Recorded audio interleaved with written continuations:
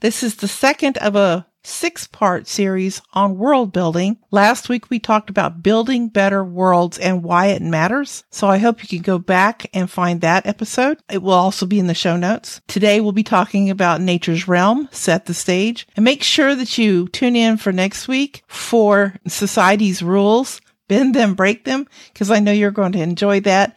This is kind of a side note to that. Setting is both time and place. Today we'll talk about place, but next time it's more about when a story is set and what that means for your story. So if you're an audio listener, I'll do my very best. If you're more of a visual learner, I hope you'll tune into the YouTube channel to watch because I have some visual cues for you. I will do my best to be descriptive and clear. Hey, Writing Pursuits authors, welcome back to the podcast. To those of you who are new, I want to extend a special welcome. My name is Catrice McKee, and I'm glad you're here. If you are a writer seeking encouragement, information, and inspiration, this podcast is for you. Let's get to it. World Building Series Part 2, Nature's Realm, where we're setting the stage. And basically, we're talking about environment and its impact on your story because there is a wealth of plot ideas, conflict, and all kinds of ideas that you can glean from the environment that you choose for your story. And I know that this is all about Earth. I'm talking mostly about Earth examples, but most of these things can be applied to fictional worlds as well. So environment includes landforms, water features like oceans, lakes, and rivers, ponds, streams, and so forth, eddies, grottos, atmosphere, whether it's a breathable atmosphere or not, or clean or polluted, and space. And I included that because we're not limited anymore to just the atmosphere of Earth, so we have to think about what it might be like in outer space. Our landforms on Earth span the gamut. We have deserts, which are just very difficult survival situations, lack of water, possible intense heat and cold, and just an easy way to get lost as well. Not very many features to keep your eyes on, and not very many resources to use for survival, so you just have to be really good and well prepared. And then we have forests, we have swamps, which are full of creatures and hidden peril. We have, like I said, forests like in the Northwest and jungles like at the equator, open fields and plains, rocky outcroppings like the Rocky Mountains and the Grand Canyon. We have the Arctic with the Northern Lights and more nighttime than daytime at points in the year. And then we have underwater. Perhaps your story is set in the ocean depths. One of my favorite stories growing up was Jules Verne and 20,000 Leagues Under the Sea. Loved that book because it was, even though we already had submarines by the time I read it, I just felt like he did such a great job of imagining it. Or the Alps. And then finally there's outer space, which is the final frontier, right?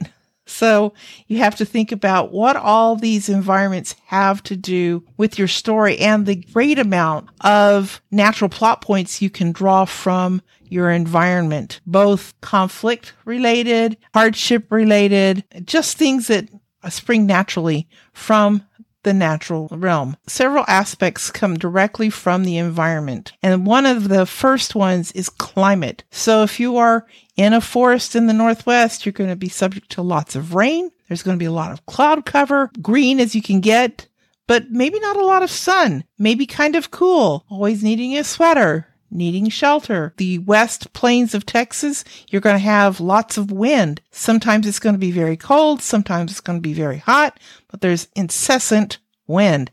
And I have a tumbling tumbleweed here. People ask if that's real, and it certainly is. You might be in the Arctic Circle and have a lot of darkness, and that would be part of the climate. You are always having to have light and maybe protection from the cold. You might be in a rainy environment or be subject to flooding. Or it could be that, everybody's ideal is a tropical island with the clear water and the swaying palm trees and the wonderful sand. And then finally, again, you might have the perils of space because space is full of radiation. It's cold of course, it is void of breathable air. So you always have to think about that. That is part of its climate. Let's keep thinking about what that means, because then that immediately dictates habitat. So in space, you're going to have a habitat to stay alive. Or you could be like the Anasazi, who had their cliff dwellings, which are very fascinating in the creativity they use to build these very fantastic dwellings up in the cliffs of New Mexico. We have stories that are set in vast caverns. I remember in particular, Aragon had a vast cavern city, stronghold sort of thing. I'm talking about humans generally, but remember that this could apply to non-human characters as well. And humans dwell anywhere from quaint little villages in Britain and small towns in Texas to castles and temples in Asia and giant cities that are vast and spread out and light the night sky. All of those things have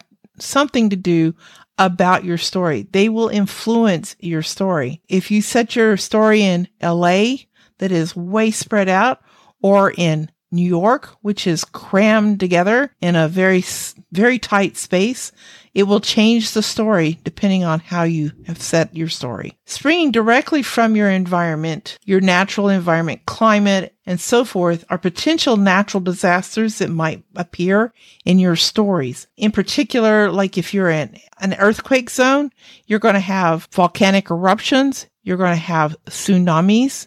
You're going to have, of course, earthquakes. There may be avalanches if you're in a mountainous zone. And if you're on a coastal plain, you may be subject to frequent flooding. And then we're all subject to something we don't talk about much, an electromagnetic pulse or a solar flare that could definitely rock our world. So all of these things are potential natural disasters. And another one that is very current right now is tornadoes and spring storms, hurricanes in the middle of the summer. And so just mind those potential disasters as a great way to build plot for your story. Directly related also to environment is natural resources, and natural resources have driven conflict throughout human history, something we should be very aware of. So even if you're in outer space, many of the stories in science fiction are set around trying to mine natural resources from like asteroids and other planets, trying to build wealth in that way, or bring rare elements to Earth. Then we also have to think about other resources like what we're going to eat, grain and leaves and so forth, how we're going to feed ourselves and raise animals. And then we might be also logging, as in creating lumber for our homes, building our fires and so forth. And then also mining for minerals and crystals and rare earth materials, and pumping oil or deep sea fishing. We might also have the natural resource that we don't even think about, running water for hydroelectric power. So all of these things are things to consider, especially if you're building a world, that you need to think about what are the natural resources and why do people strive for them? How are they important? What can they do to lend conflict to your story? Because I guarantee you most of the wars in history have been over the natural resources, who's going to get rich and how they're going to be distributed. So think about that. Writing Pursuits is run by Catrice McKee, who has been trusted by fiction authors since 2014 to take their writing to a new level of excellence. Catrice is a 3-story method certified editor who specializes in story diagnostics, coaching, and line editing to help you prepare your story for the journey ahead. For more information, go to writingpursuits.com. The link is in the show notes. And now, back to the podcast. Coming right out there with your natural environment is the life forms on your planet. The first one, of course, is your humans. We come in so many varieties, don't we? Endless possibilities just with humans. But there's many other life forms that can add color and richness to your story. Among them are plants and animals, of course, and don't forget the bacteria. We have Andromeda strain. We have the virus that just ravaged our planet, and it continues to do so, and many others that are also of concern. We have plants that are both beneficial and poisonous. We have medicinal plants and those that are poisonous. We need to think about where our food comes from, the grains, the berries, the seeds, the leaves, and so forth that we eat, the roots. And you have to think about these things for your planet also, your world. What is common in your culture? What is common in the place that you set your stories in? And then don't forget other kind of life forms that are a little less common and may not actually exist anymore, such as dinosaurs or orcs or fairies or, vampires and werewolves, all the horror story characters. And then we have dragons, which we wish existed, but we're glad they don't. And so that's kind of what I wanted to talk about today. It's just a quick overview of the natural environment you might set your story in and some of the things to think about. So today we talked about environment, landforms, water resources, space. We talked about atmosphere, habitats, climate, potential natural disasters. We also talked about life forms, including humans, but also to include plants and animals, bacteria, and other natural life forms like that. And then maybe supernatural creatures as well, things that don't exist anymore or that are imaginary and wondrous and great ideas for your stories. Anyway, those are all springing from the natural world, nature's realm. So that's all I have for today. Until next time, keep writing. Thank you for joining us today. If you enjoyed this episode, please leave a comment and follow the podcast. If you're new around here, I hope you will sign up for the weekly newsletter, Writing Pursuits Tips for Authors. That link and all the links mentioned in today's episode are in the show notes at writingpursuits.com. Please join us on Wednesdays for new episodes and keep writing, my friends. Keep writing.